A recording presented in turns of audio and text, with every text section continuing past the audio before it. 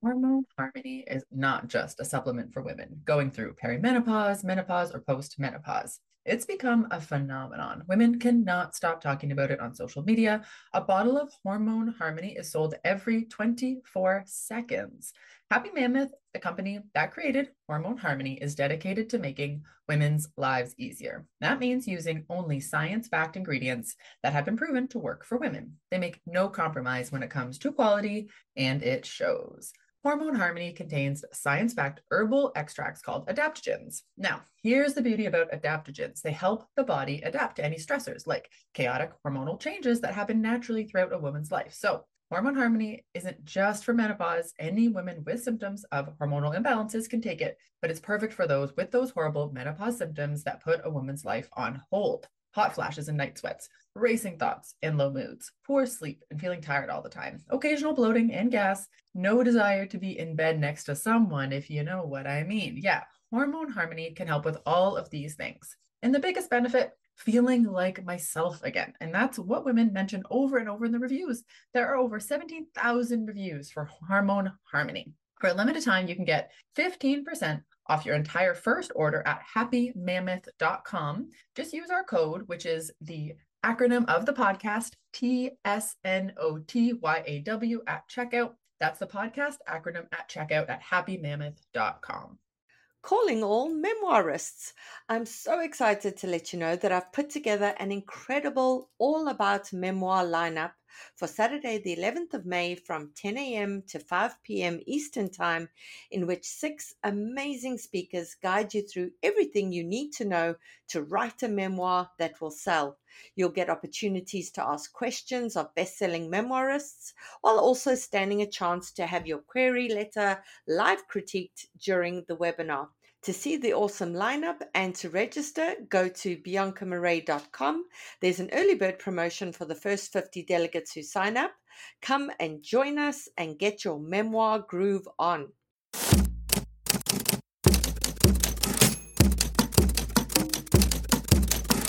Hi there, and welcome to my show, The Shit No One Tells You About Writing. I'm your host, Bianca Marais. We'll be kicking off today's episode with our usual Books with Hooks segment, in which Carly Waters and Cecilia Lira of PS Literary read and critique your query letters and opening pages, after which we'll go to today's guest. Dear Bianca, Carly and Cecilia, I recently listened to your new podcast and I'm hooked. No pun intended. I've attached here and pasted below my query in the first 5 pages of my diverse historical romance cross-genre novel, YA/NA LGBTQ, in the hopes that it will be chosen for discussion. Thank you very much for your informative and entertaining podcast. I love it. Signed, an author with wild dreams. The query. Venice, 1678. On a dark, gloomy night, 2 infants arrive at the Hospitale della Pietà, Hospital of Devout Mercy. Serafina, the illegitimate daughter of a nobleman, and Gaia, the daughter of a murderer.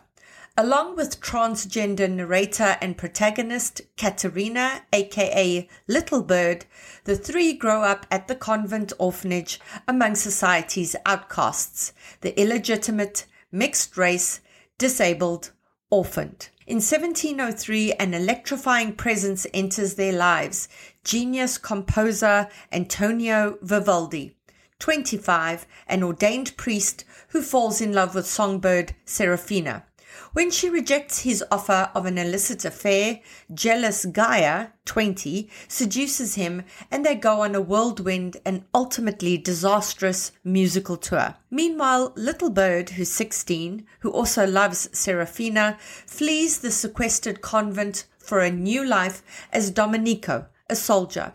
Their separate quests for love, freedom, and sexual identity take them on unexpected journeys that lead to heartbreaking love affairs, a calamitous marriage, murder, imprisonment, and fleeting fame. As their desires split and intersect, 3 separate love triangles form that include a Florentine count, who turns out to be a traumatized, violent teenager, a lost boy, and an acrobat in the Commedia d'Art. Title is a feminist story of passion, violence, religion, and sexual freedom. At 110,000 words, this cross-genre, new adult, young adult, LGBTQ historical novel explores the idea that human lives are defined by individual passions, whether artistic, ideological, or carnal. Title is accessible to the 21st century reader with a fast-paced, modern language and dark humor. Set against the decadent, colorful backdrop of a Baroque-era Italy, the narrative is told in dual voices, little birds, Seraphina's, as they explore the Venetian underworld, a Florentine castle, a military regiment, and a traveling theatre troupe. Title has the sweeping romantic appeal of Bridgerton, the coming-of-age romance friendship of Elena Ferrante's My Brilliant Friend, and the bawdy gothic sensibility of the 2018 black comedy feature film, The Favourite. It's an entertaining book that would readily adapt to episodic film. I'm a fiction and non-fiction author with a background in academia and journalism. I've won multiple journalism awards and was recently a finalist in the New Millennium Writing Contest.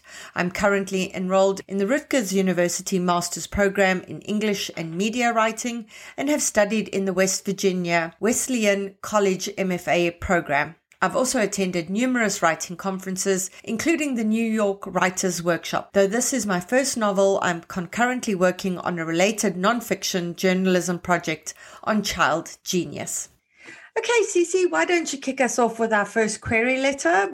All right. I'll be honest, I had to read this multiple times to get a sense of what the story is about. I think it's because there's a lot of information, most of it not quite pertinent to a query letter. It's almost reading like more of a synopsis, though not entirely like a synopsis either. So my big note for this writer, and thank you for sending this to us, but would be just to look up how to write a query letter online and some great free resources and rewrite it. I feel like that would be easier than to edit this. Specifically, I'd encourage the writer to look up query letter versus synopsis and the differences. It can be really easy to get the two confused because they both have to do with conveying what your story is about. But yeah, that would be my big note. In terms of like more specific notes, I would bring the fact that it's dual POV between Serafina and Caterina, aka Little Bird, up to the top. I don't think the second paragraph that starts with title is a feminist story of passion. We basically don't need it. We don't need anything there except for the comps and the fact that it's told in dual POV. And I would say that the paragraph that tells us about your credentials as a writer and your background is great, and you can just keep it as is. I wouldn't change a thing there. So yeah, just the meaty part of the query, I would just rewrite it. I think it would be better at this point. I think perhaps that's the trouble with being somebody who writes in academia and journalism is that you're constantly writing to be as clear as possible, to give as much detail as possible, which maybe doesn't always serve every writing goal best. What did you think, Carly? I definitely agree. I did find it was hard for me just to kind of pick a point to kind of build off of in terms of, a helpful critique. Again, this sounds very interesting. That's why, I feel like there's so much here to work with, but I really just think, starting from scratch is best. So, one of, my kind of repeat themes throughout this podcast is the idea that, you don't have to tell us how to feel, show us through words. So things like passion, artistic, ideological, carnal, like words like that, we're going to figure that out as we read it. So those are the type of things that I would cut. I would really focus on the plot. There's so much here that's super interesting. Venice, the historical element, the hospital for the, quote unquote, illegitimate infants, there's so much here that is so interesting. And I love the little nicknames that they have for each other. So I can tell this is a very interesting book, but this query just, as it stands, isn't really doing the project any favors. And unfortunately, as agents, all we have to go on is the query. So really, I think, just a rewrite is very normal. I mean, many writers have to rewrite their query letters numerous times. So this isn't, new information to anybody. But in the sense of, hooking an agent at this point, I just don't think the structure is accomplishing that. Some things that I would keep, I like the comps, I like Bridgerton, the Ferrante, the film, The Favorite, like, there's lots of interesting things happening here. here. So it's really, there's so many, as Cece said, there's so many examples and resources on the internet, but also just, pick up the back of Bronte's My Brilliant Friend and just read that back cover copy and read how that's salesy and how it focuses on plot. Just turn over the back cover copy of all these books. Even Bridgerton is a book, right? It's based on a book series. So just grab that cover copy and just see what that looks like. So, just finding some real world examples and some resources to do a rewrite. But ultimately, this project sounds very interesting. One of the other things that they mentioned was they weren't sure if this was YA or NA, and NA meaning new adult. My opinion would be that this is YA, not new adult, because I haven't really seen any new adult historical novels out there. Again, that isn't my primary category that I work on. So I feel like this is a bit more YA, or depending on how long we follow these people for, like I'm seeing some ages here. There's a character that's 25, there's a character that's 20. And so if it's written in a more of a coming of age style, this also could be, because it's historical, especially could be an adult novel. So just a lot that I'm just not sure about. So I think this is a clear example of where craft meets business. And we have to find our middle ground here. Something that caught my eye, and I was wondering if this is important to agents. So, the composer Antonio Vivaldi is referred to. He was a real composer. So is it important for you to know, and therefore for publishers to know, how closely she stuck to Vivaldi's story, or how much of it is like historical kind of fact based on, research she's done, and how much she has completely fictionalized that story? Or is that not something that you consider to be important at all? I would say it's important to know, but not necessarily at the query letter level, unless it's like a set. If it were a story, like if this is a story about Vivaldi, then sure. But because this is a story about Caterina and Serafina, then not necessarily at the query level. I agree. I also feel like there's a lot of books out there that take a historical male figure and then they're like, here's the women beside the men, or behind the men, right? Or beside them, or married to them, or the ex-girlfriend, or the jilted lover. And so always talking about women in their relation to men, I think that publishing really likes that trope. All of the famous men and their ex-wives kind of thing. And especially with artists and their muses, like who served as muse for a painter or for some musical piece, etc. Yeah. So I think publishing likes the idea of that, but it's kind of anti-feminist because it's saying that we can only, as publishing through this like white male gaze, we only want to know about the women in the relationship to men. So I think that if this is going to be a, behind the scenes of Vivaldi's story, it needs to be pitched like that. But if it's not, then, it could be any composer, right? I didn't get the impression that it was close to him. I was just wondering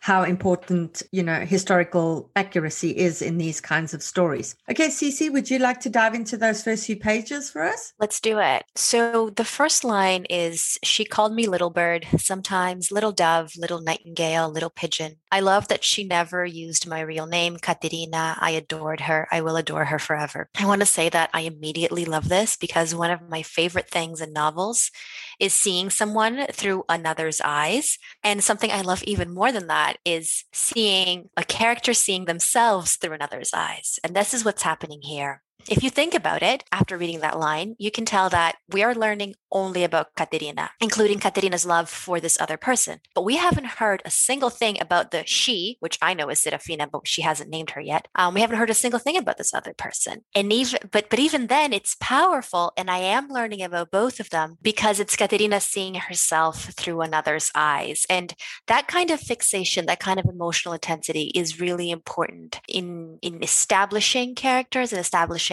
characters' personalities, their place in the world, their sense of themselves. So I loved that. My big note in terms of the pages after reading them is that, the challenge here is that the writer is asking us to be invested in the story of Serafina and Caterina and the story of the babies arriving at the hospital. So it's two stories in one. And the story of the babies arriving at the hospital has characters of their own, right? Like Mother Damien, Maceo, Iliana. It's a lot to ask of the reader in the first 5 pages. I guess if I were chatting with this author, I would ask her, like, how is this book going to unfold? Are we going to learn the story of what happened in the ospedale by having Serafina and Caterina talk to each other?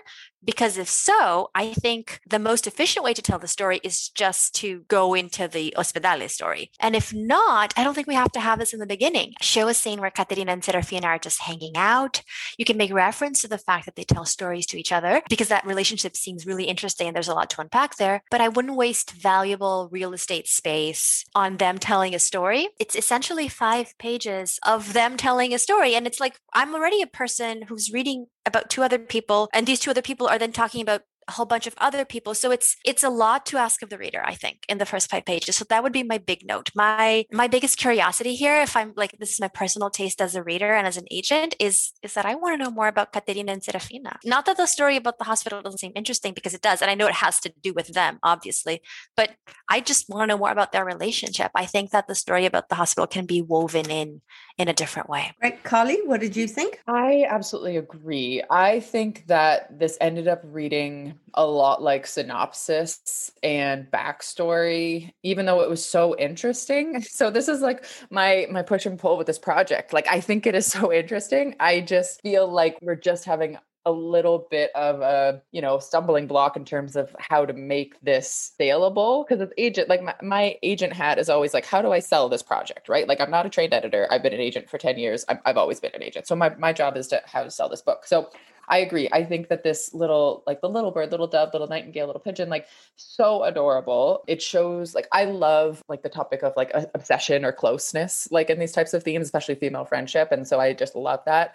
It also reminded me a little bit of the Queen's Gambit, the 2 girls in the orphanage together. So I just loved that, that they had this bond and they had each other in this. All that said, yeah, it just felt like so much backstory, but it's also interesting. And I thought, well, if we're starting the book in the most interesting place, it sounds like the most interesting place is the story that they're telling, not the story of the world that we're in. So I just got confused about whose book is this, as somebody that doesn't have the synopsis here. All I have is the pitch and the materials.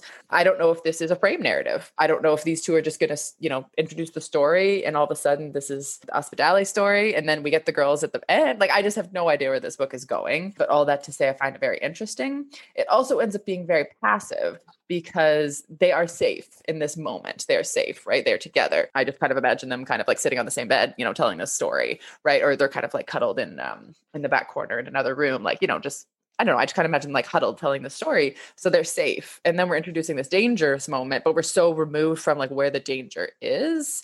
And the danger is ultimately more interesting than the safety of the girls in this moment. So it's just, again, spending 5 pages on that is just a lot. It's okay to have a little bit of that, but it ends up being very passive. And ultimately, again, sounds a bit like nonfiction in the sense, like, what is the history of this orphanage? Like, I feel like we're just reading a plaque on the side of the building almost. So again, all this to say, I find this project very interesting and very intriguing. I just got to figure out where, as an agent, I got to figure out who it's for, what it's about, where to place it in the market. But I think there's so much wonderful, wonderful stuff here. I find that as a writer, when I begin a new project, I kind of view it like this big building.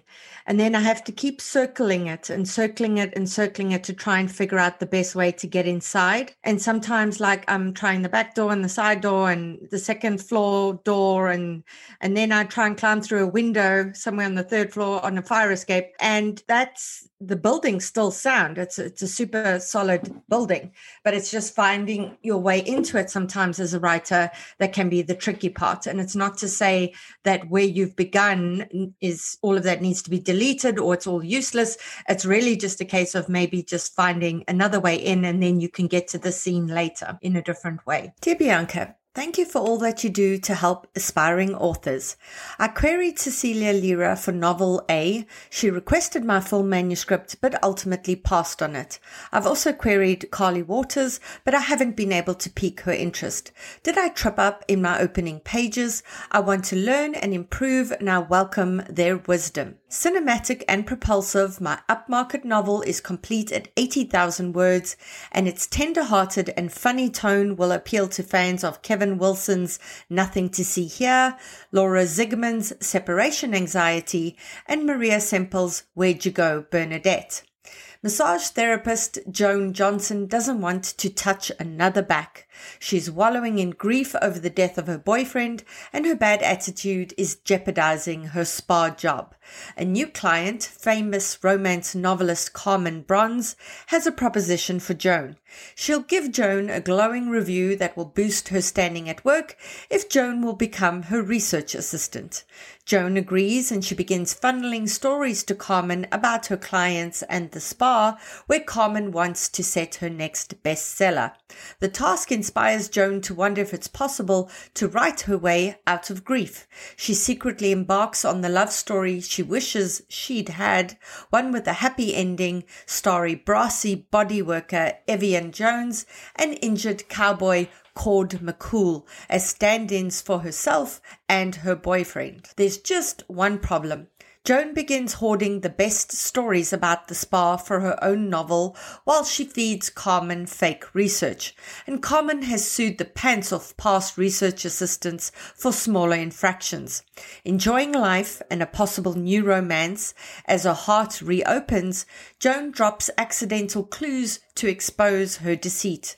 When Carmen discovers and claims Joan's book as her own, Joan must summon the courage to fight for her work or risk losing the fictional world that helped her heal. If she's brave enough, a motley crew of spa co-workers will help her hatch an audacious plan to rescue her handwritten book and ultimately lay claim to her own voice. While Novel A is sometimes a hilarious romp, it's also about surmounting grief and discovering dormant talents. And it offers a scintillating behind-the-scenes look at wellness culture and the grind of massage therapy. Few jobs are as intimate and physically taxing. As I've been querying Novel A, I've also begun writing my second novel, and early pages were longlisted for the Blue Pencils Agency 2020 Pitch Prize. I'm a professional writer and editor, and my writing has appeared in the Huffington Post, In These Times, Elephant Journal, The Nervous Breakdown, and Yes Magazine. And I was a freelance journalist for 15 years. I participate in writing workshops with Writers in Progress, am a member of the UPOD Academy of Freelance Writers, and recently completed a breakout novel course with Bianca at the University of Toronto. Thank you so much for your insight. Warmly, Submitter X. Okay, Carly, would you like to start us off with the next query letter? So I actually remember this pitch, and I can't remember if I'd read pages or not. Personally, my taste, and this is what's so incredibly subjective about publishing, about agenting, is I don't love books about writers writing. It's just my taste. And in the sense of, I've talked to other, editors about this, because I do quite often get pitched books about writers. And so, especially in commercial fiction, the market, just again, based on my conversations with editors, doesn't necessarily believe that readers want to read about writing and reading as an industry in the way that we find it that interesting. So I tend, as an agent, to shy away from this topic. What I did like about this pitch was the grief angle. I thought that was really interesting. And I thought there was a lot to work with there, but I'm very hesitant about a book about a book. There are very few instances that I can cite where I feel like that is a successful project. Beach Read comes to mind. I loved Beach Read. It's a book about two novelists. So I do think it's possible, but I just think the stakes are really high in terms of making a book about writing something that all commercial readers want to read. So, that's kind of my sense on that. So based on the query, I was a little bit confused on what the structure of the book was ultimately going to be, because it's pitched as, she secretly embarks on the love story she wished she had, one with a happy ending. So I wasn't sure. Again, she's writing this story. So is this a book about a book within a book? I just thought there was a lot to kind of explain to the through the pitch, what the actual structure of this book was. Again, very personal taste here. But yeah, ultimately, I think that the two body paragraphs of the query letter need to be shortened. I think this is way too much detail. So we just got to shrink that middle section. The author bio was great. The comps were good. Word count's good. But that's just my gut take. I think one of my favorite books where it's a book within a book, or actually it's a graphic novel within a book, is Station 11. That was just done so phenomenally well. The way that device was used to kind of keep pulling all the different parts of the story together. That was something amazing. And I also think, Carly, you're so sick of us damn writers that you're having to deal with day after day that you don't want to be reading about us. It comes from the hesitancy of editors. Like my sense is that editors have this remove, and that as an agent makes me nervous because I have to pitch these editors. So I love to be, the thing about me is I also love to be proven wrong. So, again, Beach Read was amazing. I love that book. So I'm always waiting for the diamonds in the rough to prove me wrong. I wonder if it's because the editors are scared of seeing themselves in the pages, right? Like, I'm going to kill my editor in the story or something. Well, look at the book by Stephen Rowley, The Editor, which is about a writer who works with, Jacqueline Kennedy Onassis when she was an editor. And that's kind of the author and the editor relationship as well. Okay, Cece, what did you think of the query letter? I also remember this project, and I so appreciate the writer reaching out to ask. I'll say that I think it's a very well-written query letter. I love all the comps. If I had to give notes, it's really strong, right? Like, it's a great query letter. It's a little long, so I agree with Carly that you could cut, and I agree with where you could cut it. Also, again, super minor thing, but for example, in the first paragraph, you say, cinematic and propulsive, my upmarket novel is complete at. I wouldn't use adjectives like cinematic and propulsive. And here's why. If it is cinematic and propulsive, I'll see it when I read the pages. And so the pages will tell me that. I think that, when picking adjectives to describe your novel, pick ones that are really specific and really objective. Something that's cinematic is something that's super subjective. So I think as a very minor note, because it is a very well-written query letter. So brava, you did a great job. Carly, would you like to dive into the actual pages? So ultimately, I was having a little trouble figuring out my entry point into the likability conversation, which I always think is a conversation we have to have about women's fiction. I don't believe that every character has to be likable, but I do feel like I have to want to spend time with them. And I was having a bit of a hard time with like an entry point into this to like get invested. First of all, the client on the table in terms of the massage is pretty rude, right? So I don't really like her. And then the massage therapist has a bit of an aggressive tone, I guess. But again, we understand eventually why, and it's their grief, but it comes off very, unlikable. So I, again, don't always believe that people need to be likable, but I kind of have to understand why you're not likable. And I think this was taking a little bit too much time for me to kind of get to that point where I could understand the grief element and all of that sort of thing. So this is just a classic case of it wasn't for me, but I can see how this would be for somebody else. And that's just my taste. Right, Cece? So something that I love about books with hooks is that we get to reach out and offer advice to authors who would never query us, like people who write, I don't know, YA fantasy. I don't rep YA fantasy, but also to writers who have queried us. And in this case, this is really special because she has queried both Carly and myself. And Carly has shared the reasons why maybe this isn't for her. And for me, I love stories about writers writing. It's so strange. I agree that probably editors don't want to see it, but as a reader, I do. So writers and lovers, literary fiction, loved that. Beach Read that you mentioned, Carly, commercial fiction, loved that. And Who is Maud Dixon? I just read that. I'm like psychological thriller, obsessed with it. Like I'm obsessed with all these books and they're essentially about writers writing. The way to do it, right, as a reader is to all these books, all these examples, the strongest story in them, it's not about the writing or about the writer's ambition.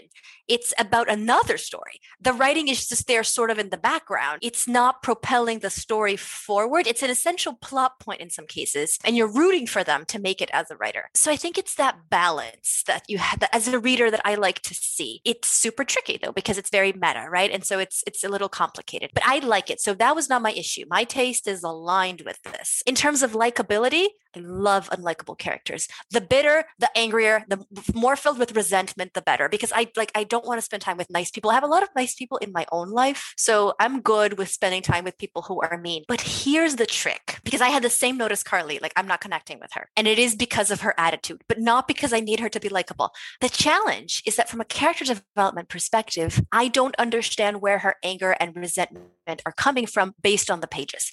Based on the query, I do, it's grief. But I need to connect with the writing, right? Like the query can't be telling me something that's essential that the pages aren't telling me. Believe me when I say I understand anger. I love brittle characters. I love people who don't take shit home essentially. But in order to make me connect, I need a hint about where it's coming from. I need more than a hint, actually. Here's what I would do if I were chatting with this author. One of two things. Start at a different place and have the anger be directed at someone who deserves it, because I'm sorry, the client is rude, but it's not proportional. And of course it's not. It's coming from a place of grief, so it's not supposed to be. But directed at one person, like for example, if she were talking to her ex and her ex was a jerk, then it's fine because it's personal anger. It's not this generic anger towards the world that is introducing us to your anger. It's fine to keep that generic anger towards the world later, but not as an introduction point. That's one way. Another way is then I need to know that it's coming from grief right from the very first pages. If you want to keep it like anger towards the world, towards the client, towards the owner of the parlor, towards everything, then I think I need to know that it's coming from grief right away. It can't just be hints.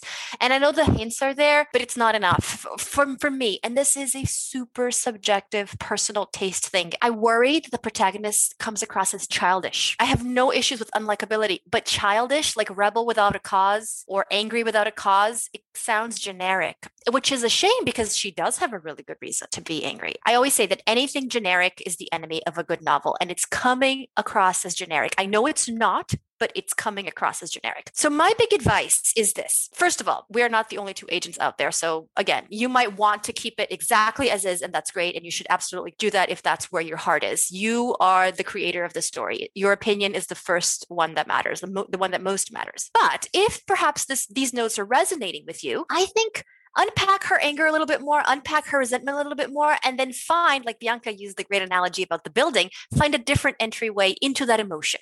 That would be my note. I love that this person presented their pitch and materials to us after the fact, because for many reasons. One of the reasons that I love this is because, like, Cece and I have been talking about this project. I don't know how many, Bianca will tell us how long this is taking, but imagine if Cece and I had to write rejections for every single project that comes across our desk. Like, Cece and I just quickly off the top of our heads came up with, all of this information about how we could help the person. We just don't have time. Right. And so I understand that is so frustrating for writers to hear, because this writer is probably listening and saying, why didn't they write me a pass with notes? Like I can empathize with that so much, but our agency gets over 2,000 pitches a month. We just can't do that. And so that's why I love that we're doing this podcast. And, I'm grateful that Bianca brought us on, because I think that we can give this gift to so many more writers. Instead of writing one person a rejection, we get to do these critiques on the podcast. So yeah, I'm so thrilled that this person represented this to us. And my brain's been whirring as we've been discussing this. And I mean, something could happen to her on the way to work that morning. I mean, she could be going for coffee just to get her usual coffee, and somebody really, really pisses her off. And there's this rage that comes out, like you say, she sees someone perhaps who deserves it, or maybe she sees someone who looks like her ex. We've all had those moments where we're standing somewhere and we spot someone and our brain's initial reaction is, oh, it's so-and-so. And that's the horrible thing about grief, is that it takes those few seconds for your brain to catch up with you and go, it can't possibly be so-and-so. So perhaps showing her really vulnerable in a moment as well might be a good way for us to understand, and also to understand how people deal with grief differently. Some people just completely disintegrate. Some people just become super, super angry. What did you want to say, Cece? As you were speaking, I also had an idea. What if she ran into, I'm pretty sure, I could be wrong. I'm sorry if I'm wrong, writer, if you're listening to us, but I'm pretty sure this is her boyfriend who passed away, not her husband. What if she ran into her boyfriend's mom? And because he was only her boyfriend, which I am using air quotes, and not her husband, what if her boyfriend's mom perhaps made a comment to allude to the fact that she isn't really a grieving widow? Like, it doesn't really count. Or if they were married, but perhaps they don't have kids, what if she said something like that? What if she said something like, well, it's not like you had children together, so your life can go on. You can rebuild your life, like something really insensitive and mean. It doesn't have to be the mom. It can be anyone, but I think it helps if you put that anger up against an antagonist, or, perhaps antagonist is way too much, but someone who is being mean to her and who is trying to diminish her grief, because then we can learn about her grief. Well, it could just be the boss in this scene, right? That could be you don't even have to add another scene. I think, we have these 5 pages here. It would just be this boss being like, I don't understand why you just can't get on with work, because, he was just a boyfriend, not a husband, and you don't have kids together. And then she burns the place down. Much better. Yes. And then we hate the boss because the boss is being really rude and really mean and really insensitive. Yes. No, I love that. Yeah, but it has to come before this scene to set up what happens here. Awesome. Well, there we go to our anonymous writer. We've been brainstorming on your behalf, so don't say that the wheels don't turn for you guys over here. Okay, Cece, would you like to discuss the next query letter? Dear Cecilia and Carly, I'm writing to seek representation for my first novel, How About Now, a 75,000-word commercial women's fiction novel. Cecilia, I read in your bio that you adore morally ambiguous protagonists. I hope Lydia appeals. She certainly has questionable morals. How About Now is a coming-of-age story about a young woman's obsession with a man she can't have and the fallout from trying to get him. It's a story of desire, lust, and the need to be loved.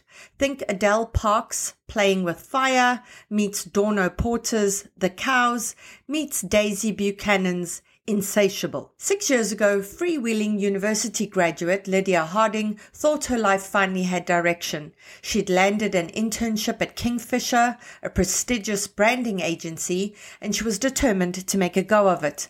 But emotionally distant Freddie Mulholland, the man she had fast developed an obsessive crush on, was muddying the waters. Forcing herself to move beyond Freddie, she believed she'd found happily ever after with James. But now she's not so sure. She's a year into married life with James and she's fast becoming bored with the monotony of monogamy. With the reappearance of Freddie, she's forced to choose between sweet James and fuckwit Freddie. Rationally an easy choice, one might say, but the heart and the head don't always agree. Why do we always want what we cannot have? More specifically, why do we always want the people who reject us? And should you chase after the one that got away? Those are the questions. Of course, Lydia has the breaking strain of a wet Kit Kat, but how far will she go to tie up the loose ends of her past relationship? And can she walk away a second time before anyone gets hurt?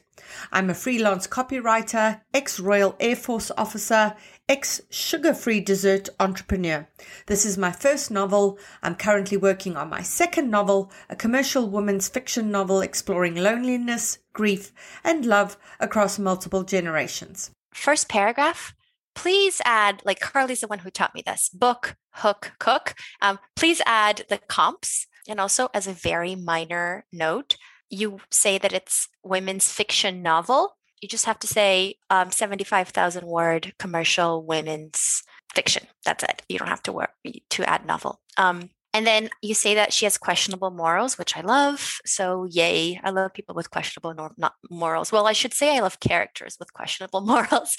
I would condense a few of these paragraphs together. And then there's a paragraph that starts with 6 years ago, freewheeling university graduate.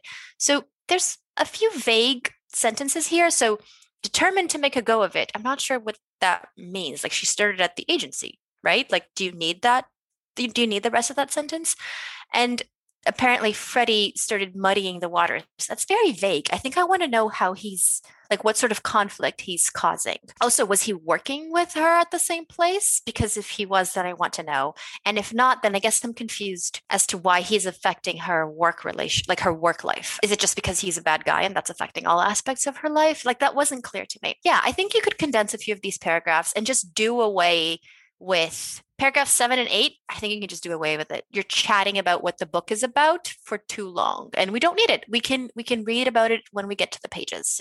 I think the trick is to tease us, to give us just enough that we want to hear more, but not to say too much. Carly? Yeah, I definitely agree. I found this query incredibly choppy, like just the number of paragraphs. Like I just felt like I was reading a bullet pointed list or something like that. And that just doesn't appeal to me. Both of the paragraphs with rhetorical questions, CC, I believe those are the two that she pointed out, definitely need to go. We don't need those. And then I also had a point to cut up at the top, a story of desire, lust, and the need to be loved. I think that kind of stuff, that vague language needs to be cut. Yeah. So anything that's vague, I agree with Cece. I want to know, how are we muddying the waters? Things like that. So vague language avoids talking about, giving away too much and revealing, but it also isn't as intriguing. So we have to kind of figure out where we are in terms of straddling that line and kind of where we are on either side of that boundary. So I generally suggest to err on the side of giving us more detail rather than less, because I read this query letter and it's not like I get the full manuscript right away and start reading. Like I requested, and then a week later,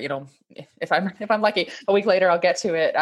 Maybe 2 months later, and so there's been a lot of time between when I request the query and when I start to dive into the full manuscript. So I would rather you use that query real estate to hook me by telling me more rather than less.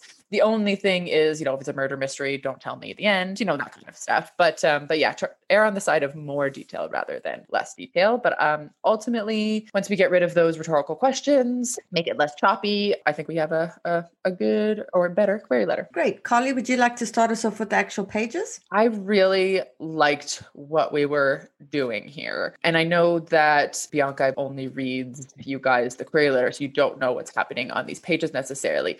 But it's essentially a woman who goes to a bar, brings home a guy. And so I feel like I always sound prudish when I talk about like how sex belongs on a page and when it doesn't belong and when it does belong.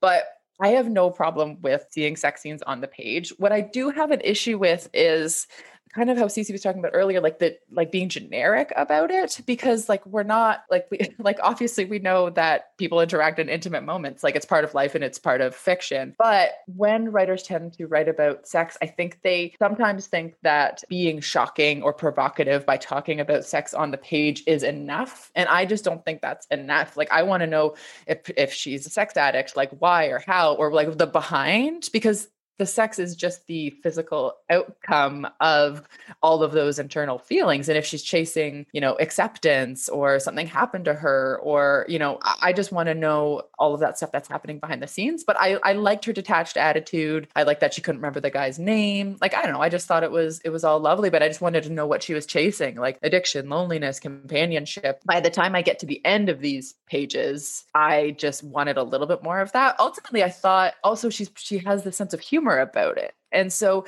she's not asking the reader to necessarily be in the moment in sense of like a romance novel and being swept up, with all of the, the heated emotions. It's, she's being detached. There's a sense of irony. There's a sense of humor that was really interesting. So I think, all that to say there's a lot of really great things happening here. And I also just on a line level really liked the plot that her roommate pretends to be the boyfriend to kind of kick the guy out so she can finally get some sleep and everybody in the apartment can get some sleep. So ultimately I really liked it. I think that I just didn't get enough of why she feels this way about her relationship to sex. Okay, good. Cece? Agree with everything. In terms of because this is so much about sex, right? And I'll say something that will probably seem strange, but that I believe to be true. Sex isn't sexy. Sex on the page, not sexy. If you were to think of a sexual interaction, if someone were to give you bullet points of that sexual interaction on the page, would probably not read as sexy. What's sexy is what's behind that. It's what's going through your mind. It's what you want. It's what you're getting. It's what you wish you were getting. It's what that's reminding you of. It's the push and pull. It's the cat and mouse with yourself. Inner life can be sexy. So if the objective is to be sexy, I would focus more on the inner life with the sex still there, but not quite so much on the play-by-play, if that makes sense. And then if the purpose is not to be sexy, then I think that what is the purpose? Is the purpose to show, I don't know, an addiction, or perhaps just the really casual, liberated way of being, or anything else? I think focus on the inner life of that. The first question to ask yourself if I were chatting with this writer is, what is the purpose of showing the sex? And whatever that purpose is, connect that to the inner life. In terms of like the pages as a whole, my big advice is to cut the flashback and dial back on the explanation. We don't need to know right off the bat the protagonist's usual MO when she's like out on the prowl, right? Like we don't need to know that level of detail. If you follow Bianca's great tip on highlighting everything that's backstory and everything that's explanation, because I did it when I was reading this, it's a lot. There's not enough scene. Pick a scene, and if the scene is the protagonist waking up to the snoring guy and wanting the snoring man to leave with her roommate's help, that's great, but stick to that scene. Highlight everything that's not happening in that present moment, and you'll see that it's quite a bit. I don't think it belongs in those pages. You can still keep that stuff and use it for later, but remember, these are the first pages. We don't really know what's going on. We have to be invested, and it's really hard to get us to be invested in what's going on now and on how we got there, why we do it, what we usually do. So I think that would be like my big note. Immerse the reader in scene. Make sure the scene is introducing us to the protagonist and is propelling the story forward by adding tension. Did not get a lot of tension here, and I think there's potential for tension, so I would just try to bring that to the surface a bit more. Wonderful. Those are our queries for today. Thank you so much to everybody for submitting. And for the rest of you who are building up the courage, we look forward to reading your submissions. Thank you, everybody, for sharing your wonderful words with us. We know it's so brave, and we're quite frankly honored every week that you are willing to put yourself out there on a platform and by doing that, you're also educating so many others. So it really is a community service that you're doing for the whole group. And we're loving all of the feedback that you guys are giving us in terms of how much you're enjoying the program, what you're liking about it. So always chat with us on social media because we love to hear it. Thanks, guys. And something very encouraging has been the people who have submitted their queries and opening pages, who are revising frantically and polishing based on what they've heard us say about previous submissions, and who are sending in entirely different opening chapters based on that, which in my opinion is often so much stronger. So that's been very encouraging to see as well. Just a reminder of a few things that we've got coming up. Carly's teaching a session called How to Write a Nonfiction Proposal That Sells. That's on the 29th of April at 8 p.m. Eastern Standard Time on Zoom. Go to her Instagram page for the link in the bio to register. Cece also has a webinar coming up on the 20th of May at 8 p.m. Eastern Time called From Memories to Memoir, Turning Your Life's Journey into a Book. If you'd like to sign up for that, please go to her Instagram page and you'll find the link in her bio. I have a few courses coming up as well. Visit my website at biancamarais.com to take a look.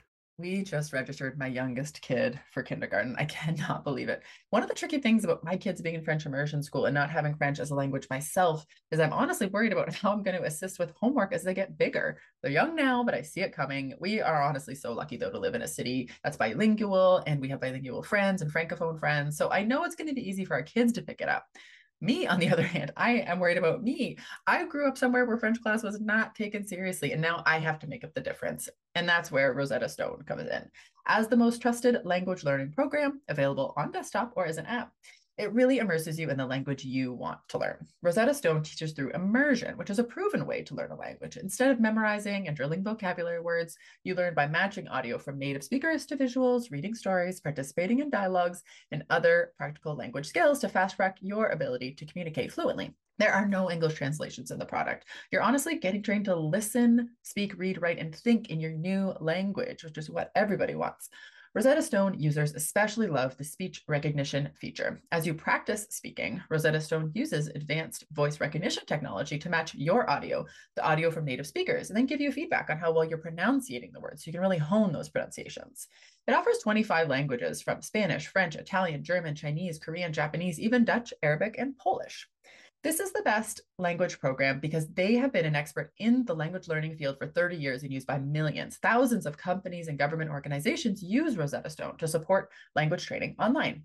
Of all the apps, Rosetta Stone uses the best speech recognition technology, so it compares your sound waves to those of a native speaker for better feedback to improve. They have a patented speech recognition engine called True Accent, which is built into the program. As you practice speaking, you'll get feedback on how well you're pronouncing words. The other language learning apps use speech recognition to detect what you said, but Rosetta Stone tells you how well you said it compared to native speakers. It's like having a personal trainer for your accent. Think about the cost of a 1-month language course. Think about the cost of 1-hour private tutoring sessions. With Rosetta Stone, you enjoy lifetime membership and accessibility on desktop or app. We have a special offer for you guys. That's 50% off. That's a lifetime access to 25 language courses on Rosetta Stone for 50% off. This is a steal. Do not put off learning that language. There is no better time than right now to get started. For a very limited time, the Shit No One Tells You About Writing listeners can get Rosetta Stone's lifetime membership for 50% off. We want you guys to go visit rosettastone.com/today. That's 50% off unlimited access to 25 language courses for the rest of your life. Redeem your 50% off at rosettastone.com/today today. Hi, everyone. This is Cece. If you're a fan of books with hooks, then you've probably heard me use the term interiority. I often catch myself saying things like, these pages need more interiority, or the interiority here needs work. And that's because interiority is a super important element of storytelling. It's what makes books unique. But as it turns out, a lot of you have questions about what exactly is interiority and how to properly weave it into stories, which is why I'm teaching my popular Writing Interiority class in a new 2-day format. We'll meet on Thursday, June 6th at 8 p.m. via Zoom to cover all things interiority, including the difference between interiority and emotions, how interiority is different from telling, how to leverage interiority into plot points, how to strike a balance between interiority and mystery, and more.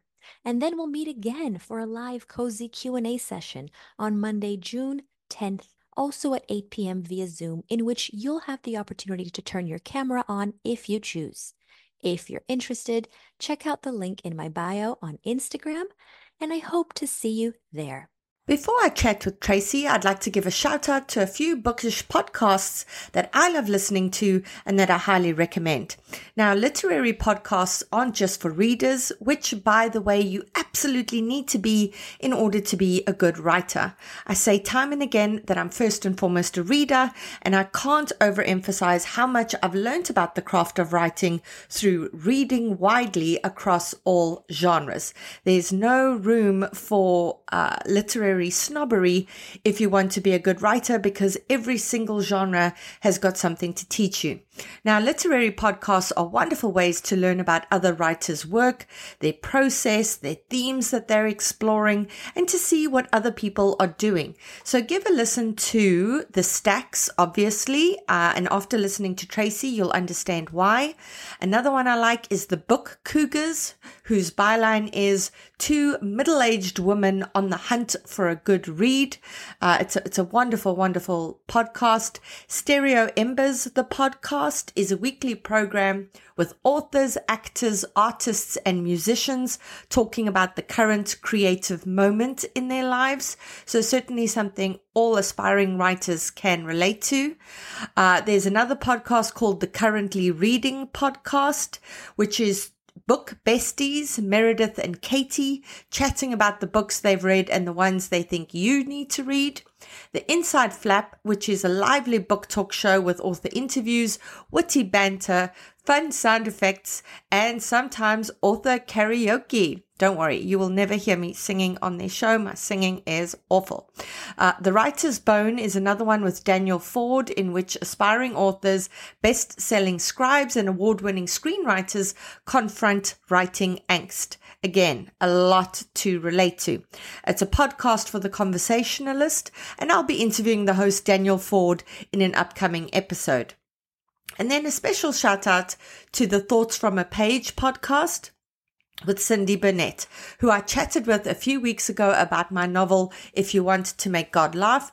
I've had a few requests from listeners who've read my work, who want me to talk about it more on the show, but that's not what this podcast is about. So I'll reference my work in terms of what I've learned, which might be useful to you. But if you want to hear more about what makes me tick in my own work, give that episode a listen. It's a great one, and Thoughts from a Page is a really wonderful podcast in general.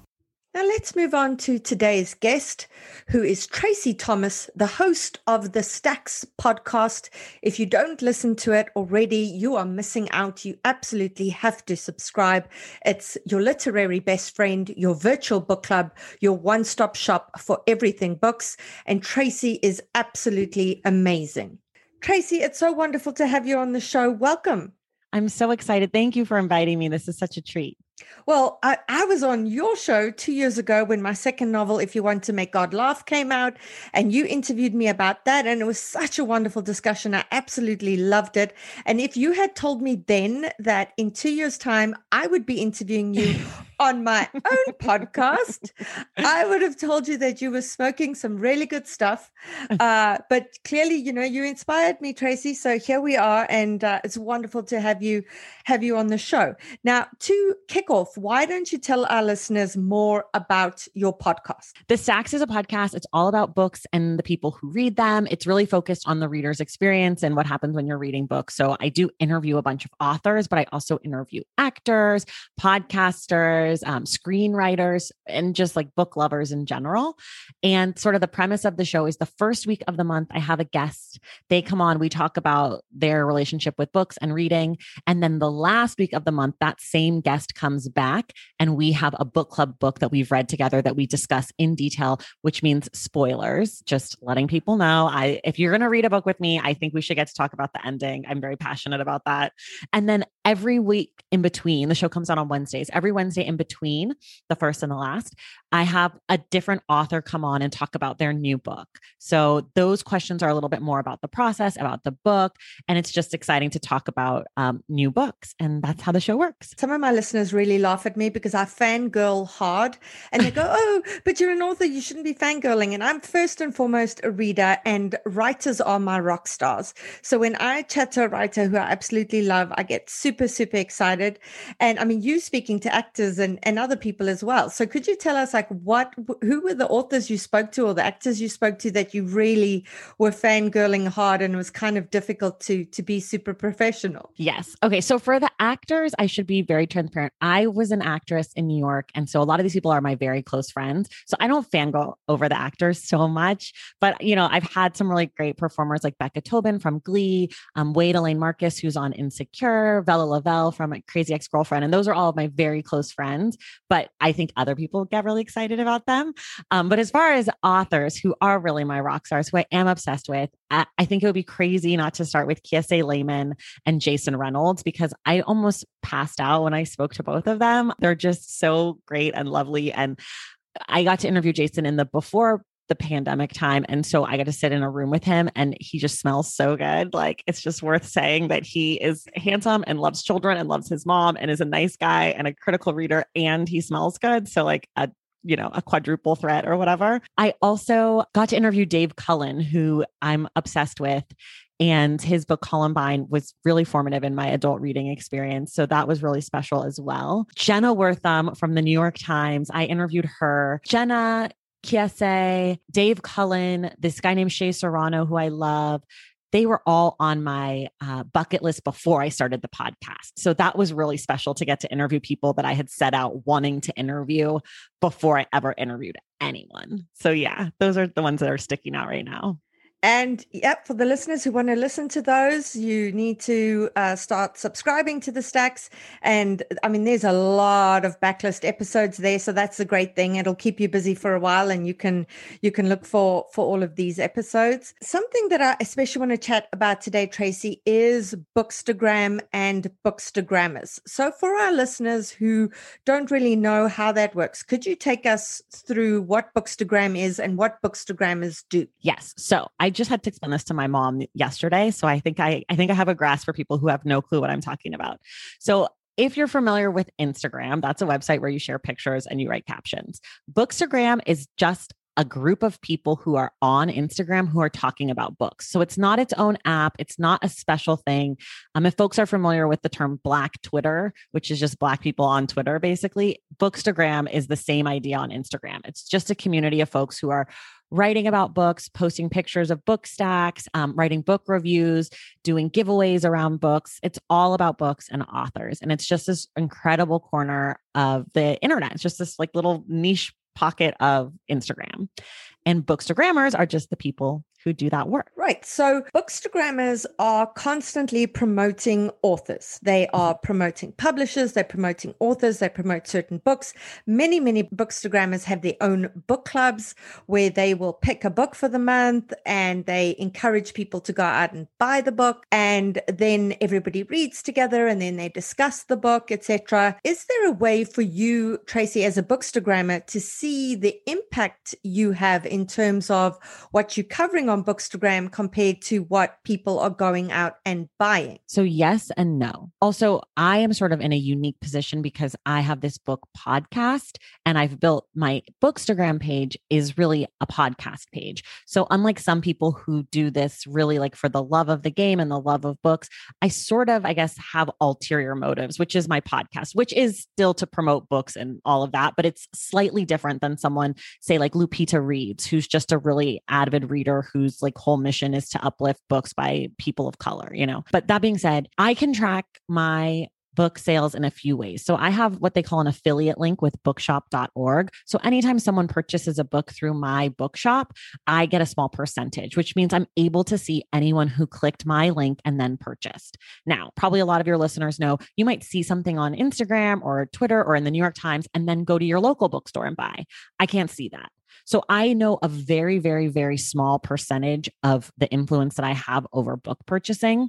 That being said, I also can see, I have the same thing with Amazon, though I don't promote Amazon. I pretty much only promote Bookshop, but I do have those links that are up on the show notes for the stacks or something. So that's a way that I can see. And then I can see when people tag me and post on Instagram saying, I bought this book because of you, or I requested it at my library.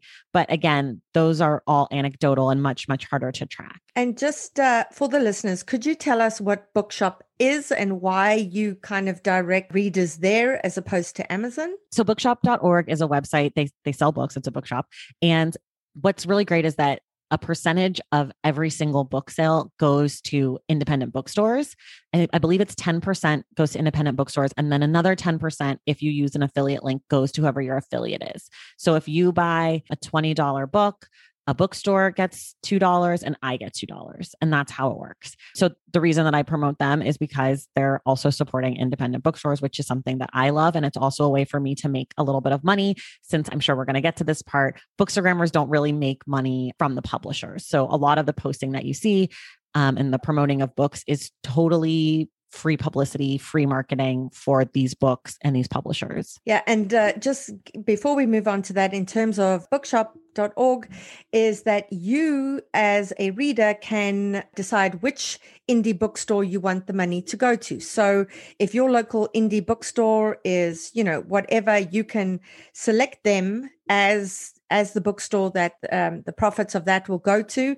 It's kind of the same as with Libro FM as well, who sell audiobooks, but again, it's independent bookstores who benefit from that sale and not, sort of Amazon as well. Coming back now to what you said, Tracy, in terms of the making money for Bookstagrammers, because I am constantly blown away by the time and effort that Bookstagrammers put into their accounts. They take the most beautiful photographs. Some of them have these huge professional setups, very professional cameras. They need special lighting. They need special tripods.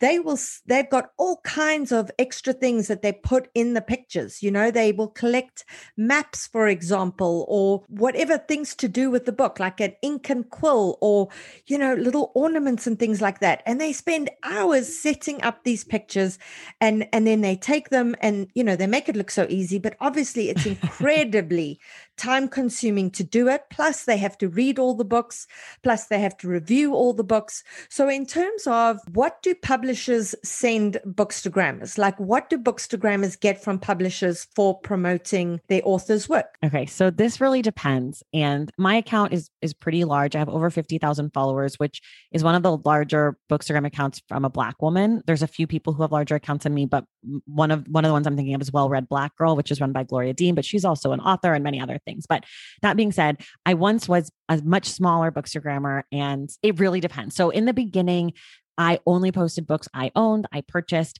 Whatever I was reading is what I was posting.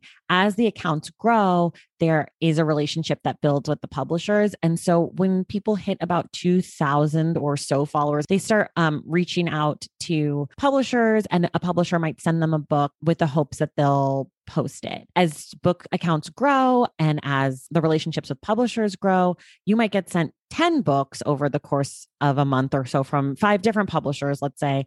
And the request is that you post the book and tag the publisher if you do. There's no necessary commitment to do that, but there is a little bit of pressure if you don't post, if you just get 10 books and don't ever post about them at all. There are other times where publishers will reach out to you and say, hi, we're doing a cover reveal for Bianca Maris's new book, and here's the PDF, and we'd like you to post next Tuesday between 11 and 12 your time, and we would like you to do a swipe up in your story, and in exchange, we'll send you an advanced copy of the book digitally. And so that is totally unpaid, and you don't even end up getting a copy of the book necessarily. You get a digital copy. If you have an e-reader, great. If you read on an e-reader, great. But a lot of people don't. And there's a lot of requirements around that. And That's fine. If you want to do that, you can. But I don't believe in that because that is a real marketing campaign. And I believe that there should be money behind any time a publisher asks someone to post something specifically. Anytime they're saying that something should be on someone's feed, I believe that there should be payment for that. If you look at other industries like the makeup industry, they have influencers who are making 6-7 figures a year posting on social media. The kind of general rule of thumb as far as influencing goes, and this is not the case in publishing, and this really can vary depending on engagement. So this is super general, is that for every 10,000 followers, you should charge $100 per post. So that's a very, very general number. And again, it really depends on your interactions. And so some people make much, much more. Some people make less. It just depends.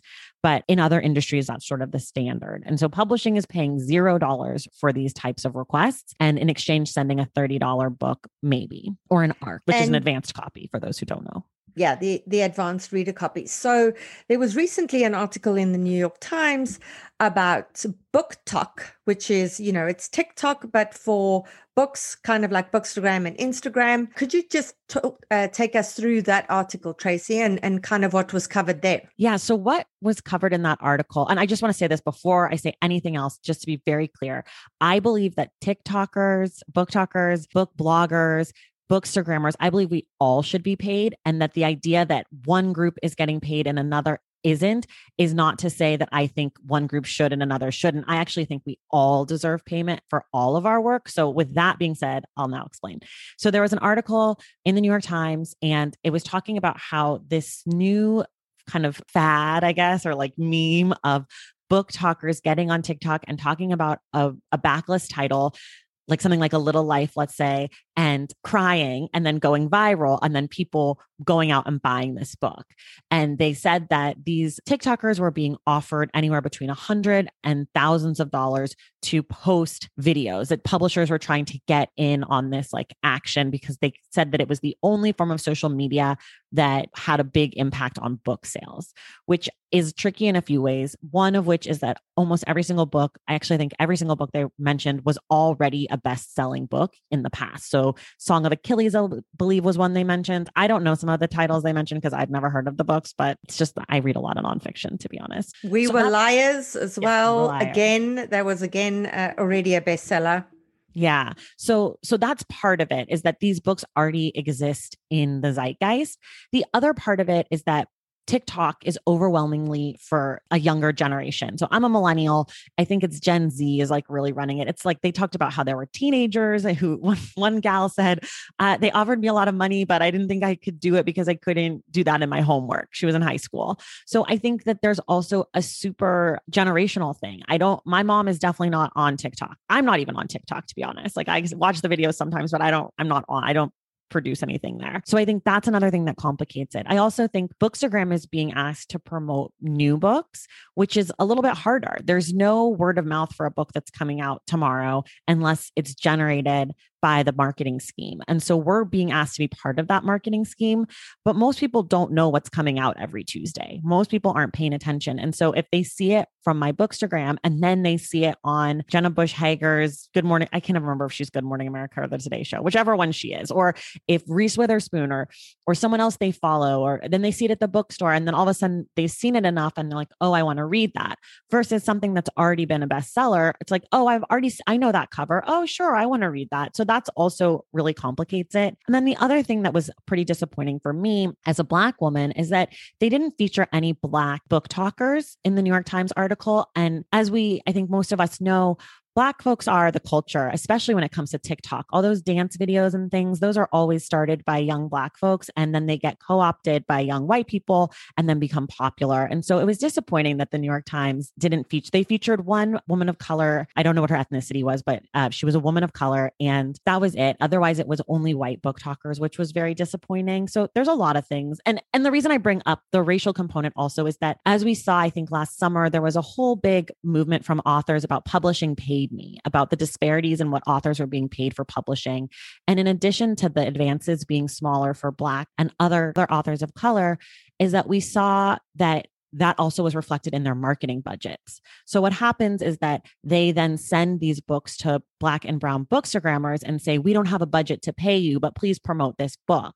And so then it gets left on our shoulders. If you don't promote this book won't be successful. And so then we start to feel like we have relationships with these authors. We're connecting with them through Bookstagram, and we feel obligated to support their work. And we've seen time and time again. I mean, Britt Bennett's book, The Vanishing Half, was huge on Bookstagram long before the book came out, long before it was a New York Times bestseller. And I believe that Bookstagram had a huge impact on that becoming a instant New York Times bestseller. Obviously, it was picked on Good Morning America and there were other factors, but I don't think you can separate the love that Bookstagrammers had for her first book, The Mothers, and the way that The Vanishing Half, in addition to it being an incredibly good book, not to take anything away from Britt's writing, obviously. So that was a lot, but that sort of sums up kind of the issue at hand. And also just the Bookstagrammer's influence, that even I'd say sort of 2 years ago, what publishers were doing is that they were sending the advanced reader copies of authors of color to white Bookstagrammers to ask them to review that. And then that was kind of problematic because you were seeing these books not being rated very highly on Goodreads and things like that, because some of these reviewers were saying things like, well, I can't relate to this. Yeah. And it was like, for the love of God, man, like you don't have to be relating to this to know what a brilliant book this is, et cetera, et cetera. And then I feel like Bookstagram had a whole movement as well, that is when publishers started actually sending authors of color their work to reviewers of color, so that own voices were at least weighing in on the conversation as well.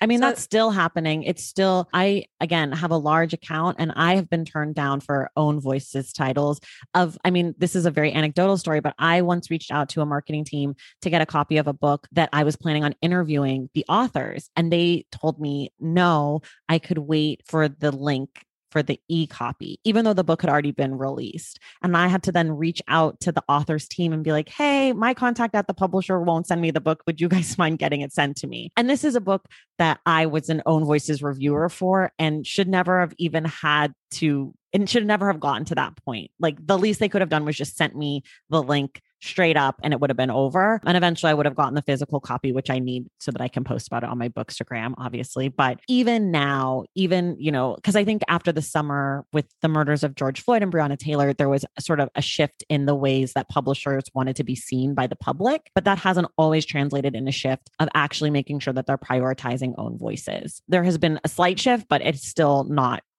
complete. And it still has affected the ways that books are reviewed and the initial buzz around a book, for sure. And you put together a reading list, didn't you, in terms of, the Black Lives Matter movement, telling people the kind of books they should be reading. Could you tell us a bit about that as well? Yeah. So I put together an anti-racist reading list, which now sounds really trite and like kind of cliche, but I swear I was one of the first people to do it. And it went totally viral, and I sold, thousands of books. And it was, it's an interesting thing. And now I have a lot of feelings about it almost a year later about the ways, now that we know that a lot of white people bought these books and didn't read them, or they bought them from their local independent Black owned bookstore and then proceeded to call them and harass them because the books were taking longer to get delivered in a pandemic, et cetera, et cetera.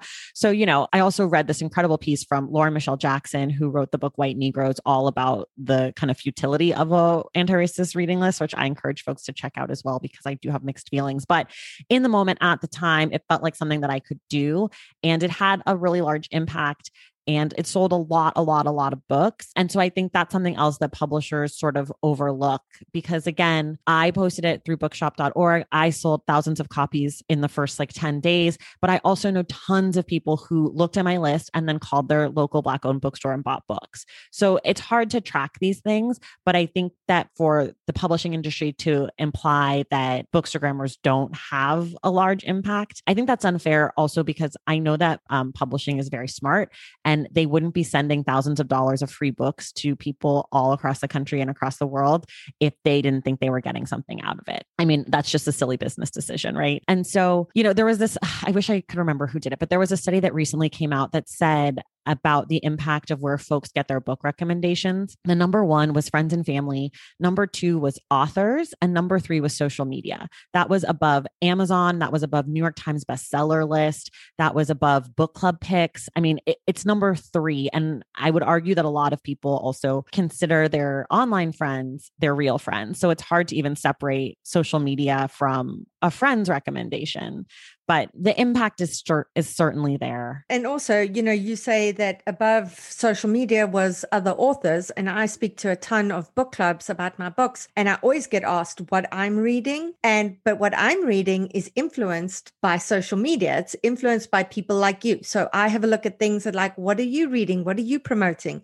And so those are the books that I will be promoting and reading as well. So they say, they're influenced by authors, but again, they're not looking at the influence that social media and bookstagrammers have on authors. I mean, I have my to be read pile is now a 3-tier trolley with shit's piled up on top of other stuff. And this week I bought like 3 books that Bookstagram made me buy. And I was just like, I don't need these books, but everybody on Bookstagram is reading these books. And now I'm reading these books as well. I'm hugely, hugely influenced by Bookstagrammers. And I know a ton of authors, all the books that they're recommending are ones that they are seeing Bookstagrammers recommending. We're as influenced as anybody else is. So, again, you can't kind of separate that influence.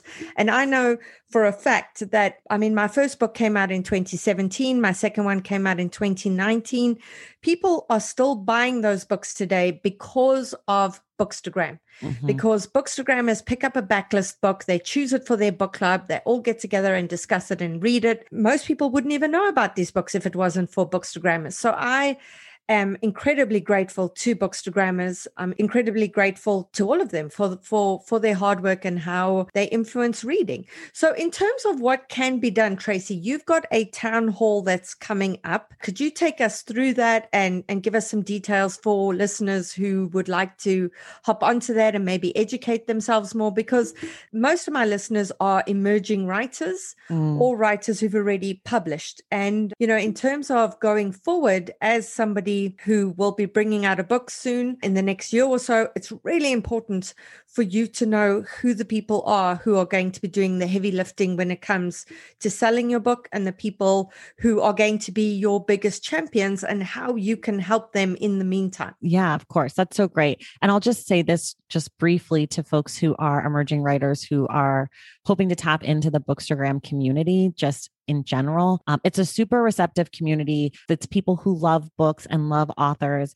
And the one thing that I think we're realizing is that having the solidarity from authors is very meaningful, especially in such a thankless position right now. You mentioned Bookstagrammers in the acknowledgements of your book, your second book. And I remember when I read the book for the show, I read the acknowledgements and I was like, oh, that's so nice. And if you authors do that, and it really goes a long way. And also just advocating for Bookstagrammers and other social media influencers in the book space when you are having those conversations around marketing, around promoting the book, when your book does sell and your book is coming out, being an advocate for the people who will undoubtedly be your biggest advocate in the social media space. But for the town hall, I got together with a group of Black and Brown Bookstagrammers, and we organized sort of an event that is called the State of Bookstagram. And it's going to be on April 14th, Wednesday at 4 p.m. Pacific, 7 p.m. Eastern. And we are going to be talking about Bookstagram, a little bit about what it is, what we're seeing, what we hope to see. And then we have representatives, as of this recording, from 4 of the 5 big 5 publishers, as well as some smaller independent and mid-sized independent presses who will also be there to answer questions and discuss. As of recording, we've already maxed out our RSVP list, but we will be streaming to YouTube. I'm trying to get a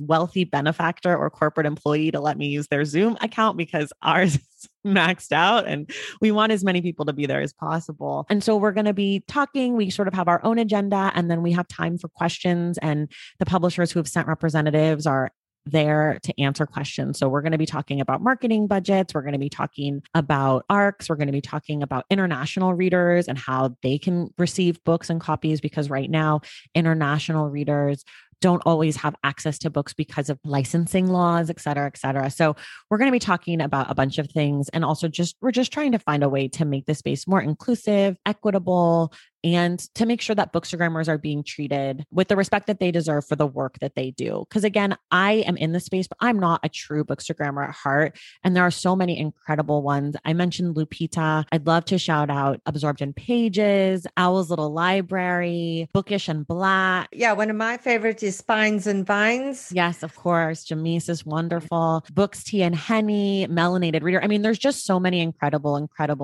people. And I personally, as a Black woman, again, I focus on reading mostly books by people of color. And so many of the bookstagrammers I follow are Black and brown because that's my interest. But the thing that's great about Bookstagram is that there are readers for anybody. There are accounts that are dedicated solely to romance novels or sci-fi or YA or, whatever it is that you're interested in. So just engaging in the space. And then, the town hall is really here to try to make space for us and to get paid for our work and to figure out when we should be getting paid and what we should be asking for and all of those things. So it's just sort of a coming together. And this conversation started a long time ago. And I'm just hoping that with this event that we can continue sort of pushing for the changes that we want to see.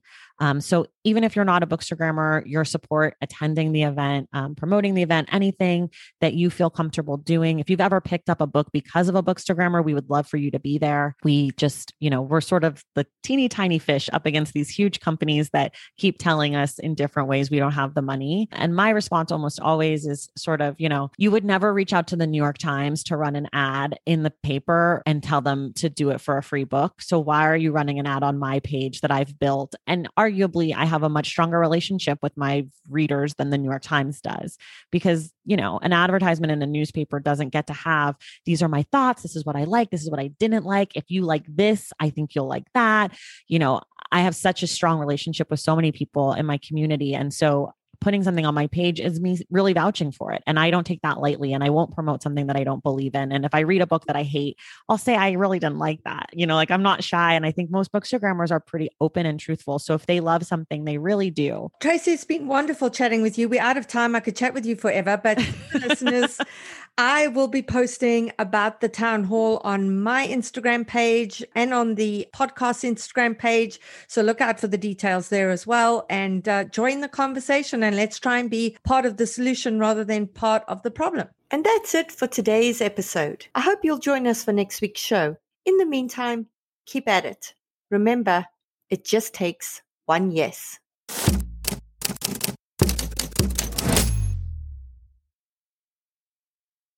Calling all memoirists. I'm so excited to let you know that I've put together an incredible all about memoir lineup for Saturday, the 11th of May from 10 a.m. to 5 p.m. Eastern Time, in which 6 amazing speakers guide you through everything you need to know to write a memoir that will sell. You'll get opportunities to ask questions of best-selling memoirists, while also standing a chance to have your query letter live critiqued during the webinar. To see the awesome lineup and to register, go to biancamarais.com. There's an early bird promotion for the first 50 delegates who sign up. Come and join us and get your memoir groove on. Calling all memoirists. I'm so excited to let you know that I've put together an incredible all about memoir lineup for Saturday, the 11th of May from 10 a.m. to 5 p.m. Eastern Time, in which 6 amazing speakers guide you through everything you need to know to write a memoir that will sell. You'll get opportunities to ask questions of best-selling memoirists, while also standing a chance to have your query letter live critiqued during the webinar. To see the awesome lineup and to register, go to biancamarais.com. There's an early bird promotion for the first 50 delegates who sign up. Come and join us and get your memoir groove on.